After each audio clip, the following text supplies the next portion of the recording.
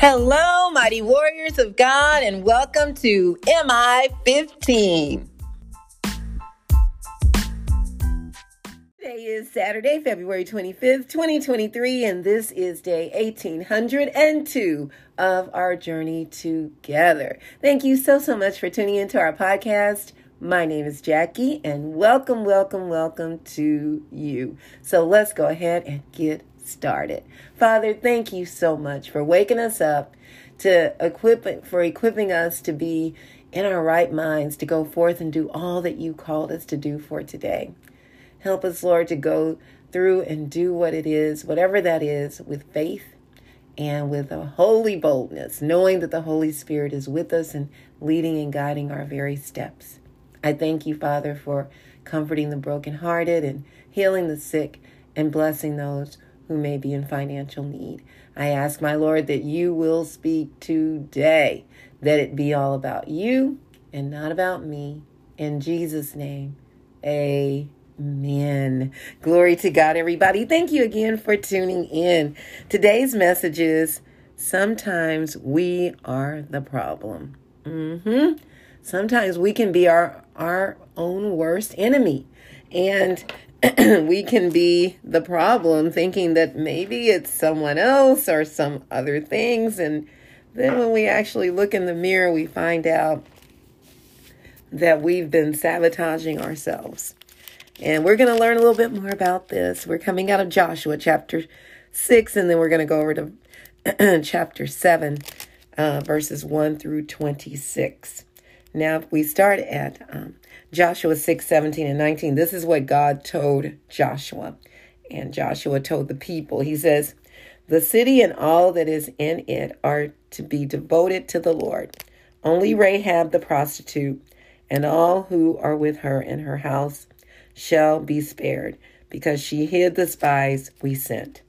But keep away from the devoted things, so that you will not bring about your own," listen to this, "your own destruction by taking any of them." So if you do go against what God says here, you bring about your own destruction.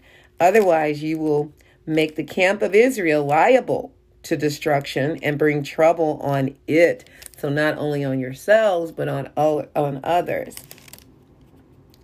All right, and it says, "All the silver and gold and the articles of bronze and iron are sacred to the Lord and must go into his treasury." So this is what happened after they knocked down the walls, or God knocked down the walls of Jericho, and they did it according to God's will. And Rahab was one who hid the spies when they came out to to scope out the land to see how they would destroy that land. So now let's go to chapter 7, starting at verse 1, and it says, "But the Israelites were unfaithful in regard to the devoted things. Achan, son of Carmi, and the son of Zimri, the son of Zerah, of the tribe of Judah, took some of them. So the Lord's anger burned against Israel." Remember, he warned them not to do this, and this is what would happen. "Now Joshua sent men from Jericho to Ai, which is near Beth Aven, to the east of Bethel, and told them, 'Go up and spy out the region.' So the men went up and spied out Ai. When they returned to Joshua, they said, 'Not all the army will have to go up against Ai. Send 2,000 or 3,000 men to take it, and do not worry the whole army, for only a few people live there.'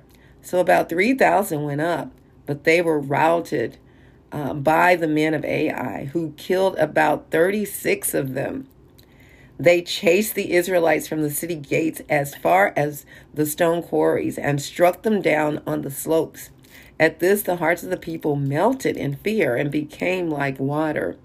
They had not yet lost any wars, because Joshua, God was with him and gave him favor. And they won every war they had fought so far. Verse 6 says, "Then Joshua tore his clothes and fell face down to the ground before the ark of the Lord, remaining there until evening. The elders of Israel did the same and sprinkled dust on their heads. And Joshua said, Alas, sovereign Lord, why did you ever bring this people across the Jordan to deliver us into the hands of the Amorites to destroy us? If only we had been content to stay on the other side of the Jordan. Pardon your servant, Lord. What can I say now that Israel has been routed by its enemies? The Canaanites and the other people of the country will hear about this, and they will surround us and wipe out our name from the earth. What then will you do for your own great name? The Lord said to Joshua, Stand up. What are you doing down on your face? Israel has sinned. They have violated my covenant, what I commanded them to keep. They have taken some of the devoted things. They have stolen. They have lied. They have put them with their own possessions. So you hear this. They stole, they lied, and they hid these things. That is why the Israelites cannot stand against their enemies. They turn their backs and run because they have been made liable to destruction. And as I'm reading this, just think about whatever it is God is putting on your heart. You know, we all have a common enemy, and that's Satan, right? And we may not be able to win in the Lord because we have gone against God. And so we may be wondering, why is all this stuff coming at me? Why can't I ever get ahead? Why? And let's check ourselves to see, is it because I've been disobedient to God? Okay. And it says, so he says, I will not be with you anymore unless you destroy whatever among you is devoted to destruction.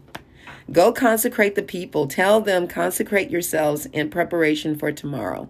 For this is what the Lord, the God of Israel, says. There are devoted things among you, Israel. You cannot stand against your enemies until you remove them. So we have to repent and make ourselves clean before the Lord. In the morning, present yourselves tribe by tribe. The tribe the Lord chooses shall come forward, clan by clan. The clan the Lord chooses shall come forward, family by family. And the family the Lord chooses shall come forward, man by man. Whoever is caught with the devoted thing shall be destroyed by fire, along with all that belongs to him. He has violated the covenant of the Lord and has done an outrageous thing in Israel. This is a big deal. This is not something small or something that we can just say, oh, well, we'll just sweep it under the rug. No. We don't go against God's word, his principles that he's laid out for us, or we will suffer the consequences for them. Verse 16, early the next morning, Joshua had Israel come forward by tribes, and Judah was chosen. The clans of Judah came forward, and the Zerahites were chosen. He had the clan of the Zerahites come forward by families, and Zimri was chosen.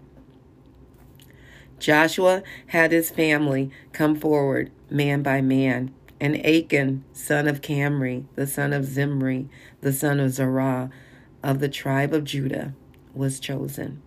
Then Joshua said to Achan, My son, give glory to the Lord, the God of Israel, and honor him. Tell me, what have you done? Do not hide it from me. Achan replied, It is true, I have sinned against the Lord, the God of Israel. This is what I have done. When I saw in the plunder a beautiful robe from Babylonia, 200 shekels of silver, and a bar of gold weighing 50 shekels, I coveted them and took them. They are hidden in the ground inside my tent with the silver underneath. So Joshua sent messengers, and they ran to the tent, and there it was, hidden in his tent with the silver underneath. They took the things from the tent, brought them to Joshua and all the Israelites, and spread them out before the Lord. Then Joshua, together with all Israel, took Achan, son of Zerah, the silver, the robe, the gold bar, the sons and daughters, his cattle, donkeys, and sheep. And think about this, y'all. This is over a robe, a gold bar, and silver.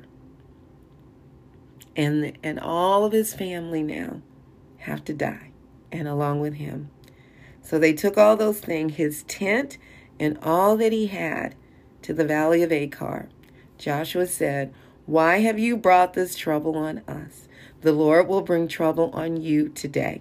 Then all Israel stoned him, and after they had stoned the rest, they burned them.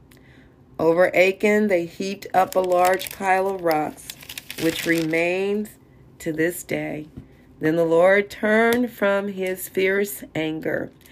Therefore, that place has been called the Valley of Achor ever since. It's a very sad situation.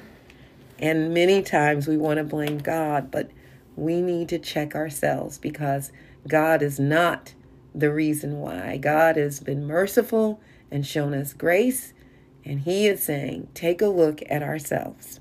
So point number 1. Recently, my son-in-law was working on his car. He was telling my husband about one of the parts that wasn't working and asking for his advice. My husband reviewed the instructions and noticed that they specifically said to turn a certain part with a particular tool so many degrees, or it was something like that. Our son-in-law did not see that part as he was trying to do the repairs all by himself and reading the instructions at the same time. Once they did this very seemingly minute thing, it worked. It worked so well. It did what it was supposed to do. So often we skip over certain things that God specifically instructed us to do, or he instructed us not to do. And when things don't work, we tend to get mad at God, or we blame others. In all actuality, it's us. We are the ones who did not follow instructions laid out by the Lord. Second, number 2, many of us are sick because of disobedience to God. The Word of God talks about the destruction we bring on our own bodies through sexual immorality. 1 Corinthians 6:18 and 19 says, "Flee from sexual immorality.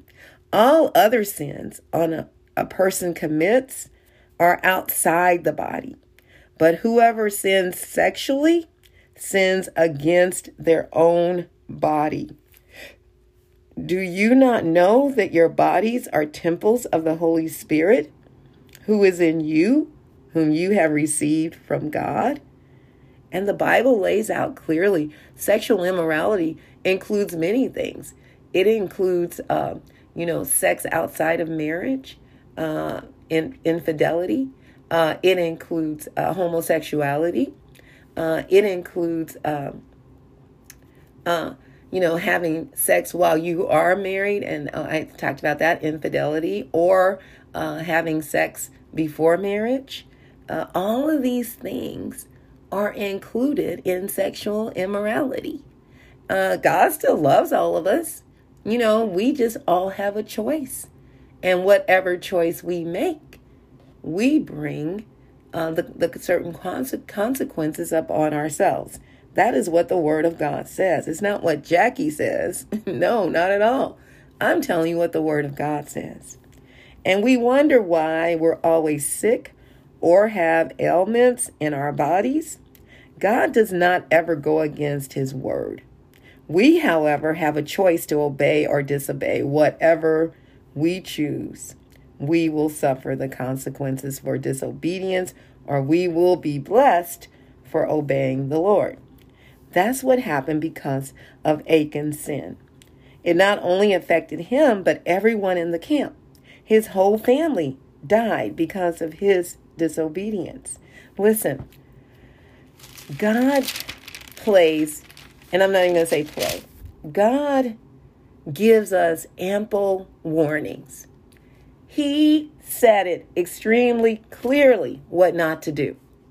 Just as he has said for all of us.